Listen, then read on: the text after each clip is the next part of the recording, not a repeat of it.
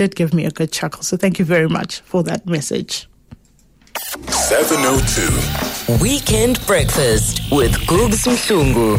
Standing in for Filwe Mpakanyane. Let's walk the talk. It's 12 minutes after 8 o'clock. Time for us to chat parenting, and joined on the line as always by human potential and parenting expert Nikki Bush. And we're talking about how children connect the dots in their minds and bodies when they build. Nikki, good morning. Good morning, Googs. Always a pleasure chatting to you. So when we talk about when kids build, what do we mean? What would they be building? When kids are building, what they're really experimenting with is putting things together and pulling them apart. And this is such a necessary part of child development. And if you think about young babies who's sitting on the floor, if they get hold of, say, a tissue box or a box of tissues, what's the first thing they do? They pull all the tissues out of the box. If they get hold of mum's handbag, the first thing they do is they pull everything out. So it's part of exploring the world and finding out what's there. And the first thing that young children do is they pull things apart before they get to the stage of putting things back together again. And it's like, I want to give an example of the fact that a word is made up of letters. And children have to first understand what the letters are before they can put the word together so that it makes sense. So the letter C-A-T, you and I know that logically you put it together, C-A-T, in that order to create the word cat. But long before they can create the word cat, they are learning C-T-A, T-C-A, A-T-C, etc. It doesn't have any meaning for them until they've worked through different stages of learning. So I just want everybody to understand that construction toys themselves are vital to help children to learn how to pull things apart and then put things together with meaning. Mm-hmm. And why is this so important, this kind of pulling things? And again, I imagine for many of us, we think, oh, it's going to be a bit of a mess. And playtime can be quite messy. And we've spoken about, the need for kids to have time just to kind of think through their idea, come back to it, revisit it. But now we're talking about them kind of building and why that matters. Yeah. So, your children are going to need a little bit of space for building. And building actually starts with things like your pots and your pans. So when your toddler is sitting on the floor in the kitchen while you're cooking, they're pulling the pots and pans out and they're finding the matching lids. So they're taking, two pieces and putting it together. And then, one of the first toys that a baby is given are those nesting cups. And all the little beakers nest into each other. But if you turn them the other way around, you can stack them one on top of the other to create a tower. And that tower, to begin with, is actually taller than your child. And the first thing they're going to do is actually knock it down. So deconstruction is the first phase of learning how to build. And what are children actually learning when they are knocking that tower down? Is they're learning about gravity. They're learning about their power over the world, their impact on the world. So it's actually such an interesting thing because children learn in different phases. There are 3 different phases of learning anything. And the first is concrete learning. So this is where they play with something real, like the pots and the pans, or they have a real experience of an apple, for example. And they have this multi-sensory experience of the apple. It's round. They can feel that through their senses, through their skin. It's round. And when you bite it, there's a taste and there's a smell. And it's drippy and oozy, There's juice in an apple and it's crunchy. And, it might be red or it might be green. So that's their real experience of an apple, which gives them an understanding of what an apple is through all of their senses. Then the semi-concrete aspect of learning is they might be being read a book or reading a book themselves, and they see an apple tree in the book, and they see a picture of an apple. Because they've had an experience physically of an apple, their brain can connect all of the physical experiences of that apple with the picture. So we call this a semi-concrete experience. And a child who's, say, for example, never eaten an apple won't derive as much meaning from the semi-concrete experience as a child who does. And then the third stage of learning is abstract. And that would be, once they start to read, it would be the letter A, the word apple. Apple, the word apple in a sentence. It might be that they're doing maths, and there are pictures of apples to denote the number 5. And so gradually they learn what abstract learning is.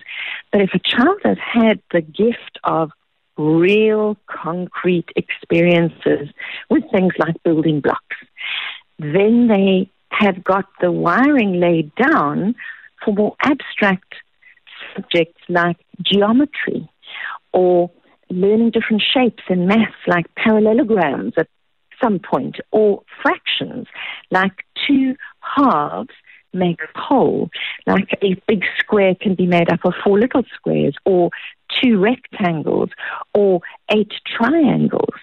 So can you see where I'm going with this? We're laying down the neurological pathways actually for reading, for writing, and for maths through play with very little stress.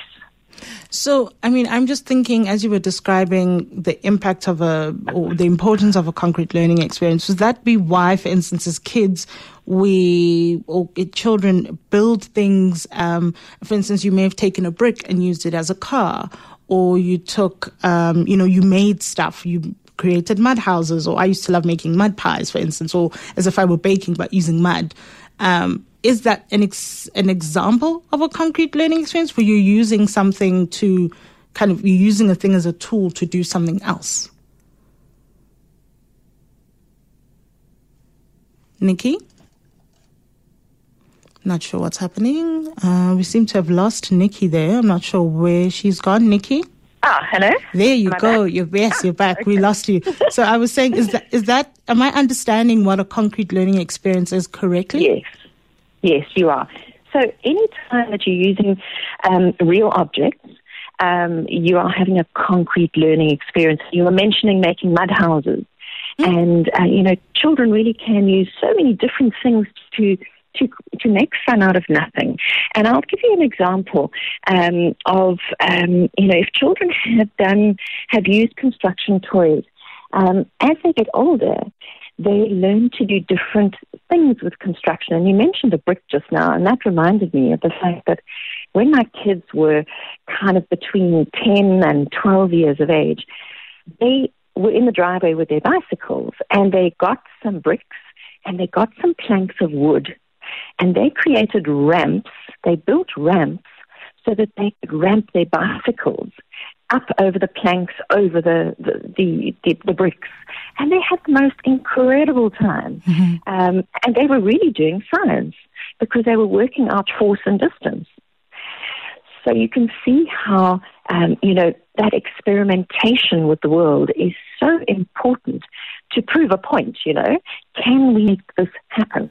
I arrived at preschool once, Googs, when my youngest was turning 4, and I was just watching quietly from afar.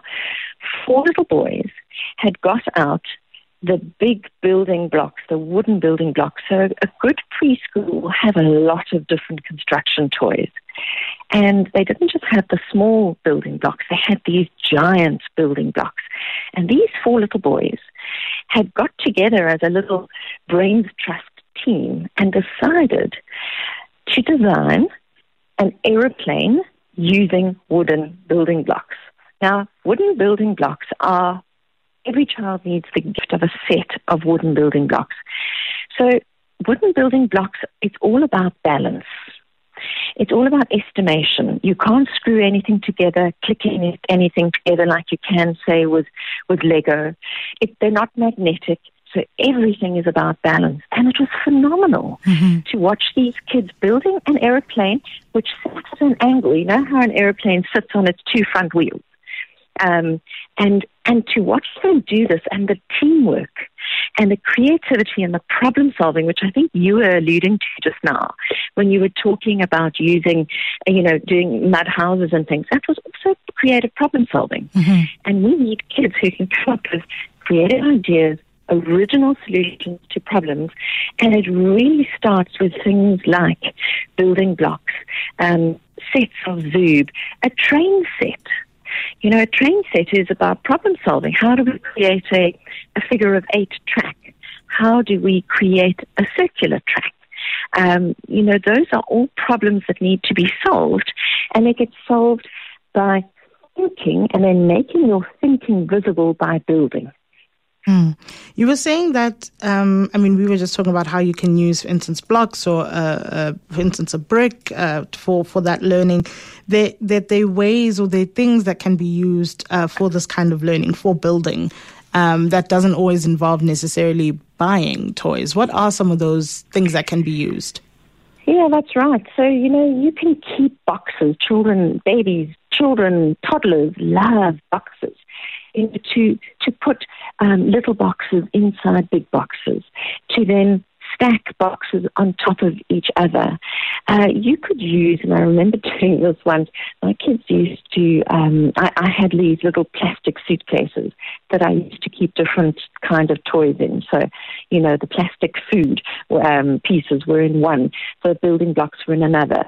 The wooden railway train track was in another, and the doctor kit was in another. And we had about, I think, 8 or 10 of these plastic suitcases.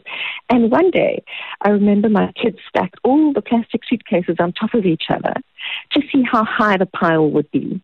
And then they got one of their Hot Wheels car sets. It's like a train track, you build the car track. And they actually set that up to go from the top of the pile of suitcases down to the floor. So it was a very steep track. That's creativity, where you mix different toys together to create even more fun. And so don't stop your children from mixing toys together. There's another range of wooden building blocks that I'd like to recommend called planks. And it's PLANX. And they are literally thin rectangular pieces of wood that your children can do anything with. So one of the things with construction toys that we need to be aware of is that there are 2 kinds of construction. The one is free play. Free play, use your imagination, and there are no guidelines. There are no instruction booklets. Mm-hmm. And this is really important, that children get to use their imagination and connect the dots in their own way. And then, of course, if you look at something like a set of Lego, you can buy a very specific Lego set, or say a model airplane set, or you can go and find experiment kits where you can build little electrical circuits and things, where you have to follow the instructions step by step to get it right in order for it to work, like with the little electricity set, or a complicated model, airplane model. And with like a Lego set, you might have 5 different ways of building with that set of Lego in order to create 5 different models. So children do need to learn how to follow instructions, visual instructions. That's copying, but in 3 dimensions. And that's what building does for children. It allows them to construct things in 3D, which is very, very important, especially when you consider groups how much time they spend on a screen. And when they're on a screen, they are not playing in a multisensory way, and they're not building in 3D, even if they are building on a screen. It's not the same as building a 3-dimensional model. So allow your children to do the free play, connect the dots in their own way, and then have other toys and games where they actually have to follow instructions as well. Yeah, because that was going to be my next question was, what happens if, and again, I think there are many challenges, that parents are having to manage. What happens if your kids don't get enough time to build? either because, they're spending more time at school or they're spending more time watching TV, or, I know I have a lot of screen time. If I'm not looking at a laptop screen, I'm looking at my cell phone or, so there is a lot of screen time for all of us. But what is that impact on kids if they're not getting that time to build and play? So let's go back to where we started with the conversation, which was discussing concrete learning, having a real multi-sensory experience with real games and toys actually feeds the brain with signals through the senses. So, for example, there are about 7 different stages of block play, like wooden blocks. The first thing a baby and toddler under the age of 2 does is they just explore them with their mouths and they carry them around. They don't even use them for building. And then stage 2, which is around age 2 or 3, is where building actually begins. And what they usually do is make towers or rows, horizontal or vertical. And so that's stacking. And then stage 3 is where they start building bridges. So they build a bridge between 2 blocks with something else. So they bridge the space between blocks. Can you see how the 3-dimensional learning is important here? Mm-hmm. Then stage 4 is where they build enclosures, where they use a number of blocks, and this is where you bring in like the plastic animals, and they make enclosures for the animals. And it's fascinating to watch children do this. And then around the age of 4, they start using blocks to create patterns and symmetry. So if you think about, say, the Greek Parthenon, that kind of a structure where what happens on the left happens on the right. And they start building houses. And then stage 6 and 7 is where they actually start naming the structures that they're building. And then they start building things to represent real things that they've seen in life. And so you can see how they've gone from pure exploration of the blocks through their hands and their mouths to actually building something that represents something they've seen in their lives. And that just shows how the block play, the construction toys have actually stimulated their learning and taken them through the concrete, the semi-concrete, and the abstract. And don't forget how important building blocks are, to go back to what I said earlier, in things like reading and writing, because reading and writing, letters are made up of parts, and words are made up of letters, and sentences are made up of words, and paragraphs, then form, and then stories are made up of paragraphs. So it's just like one building block to many building blocks becomes something that means something to your child. We received a WhatsApp voice note, not quite on the talk about building and the importance for kids, but a question around some of the pressures that parents have to deal with. Take a listen. Morning 702 is Lerato from Johannesburg. I want to comment on the topic about the parents suing the son and the daughter-in-law. I think it's a bit unfair because I think you don't have to pressurize someone on having kids. Sorry, I thought this was related to our topic. It was another topic from earlier on. Sorry about that. That's fine. And in terms of where to find, if you're looking for more information on the importance or how to, allow kids to connect the dots through building, where can parents go for more information? They can come and join me on Facebook in my closed Parenting Matters group, where the conversation will continue around building, creativity, original thought, creativity within boundaries, thinking skills, and problem solving. Nikki, thank you so much. Always a pleasure chatting to you.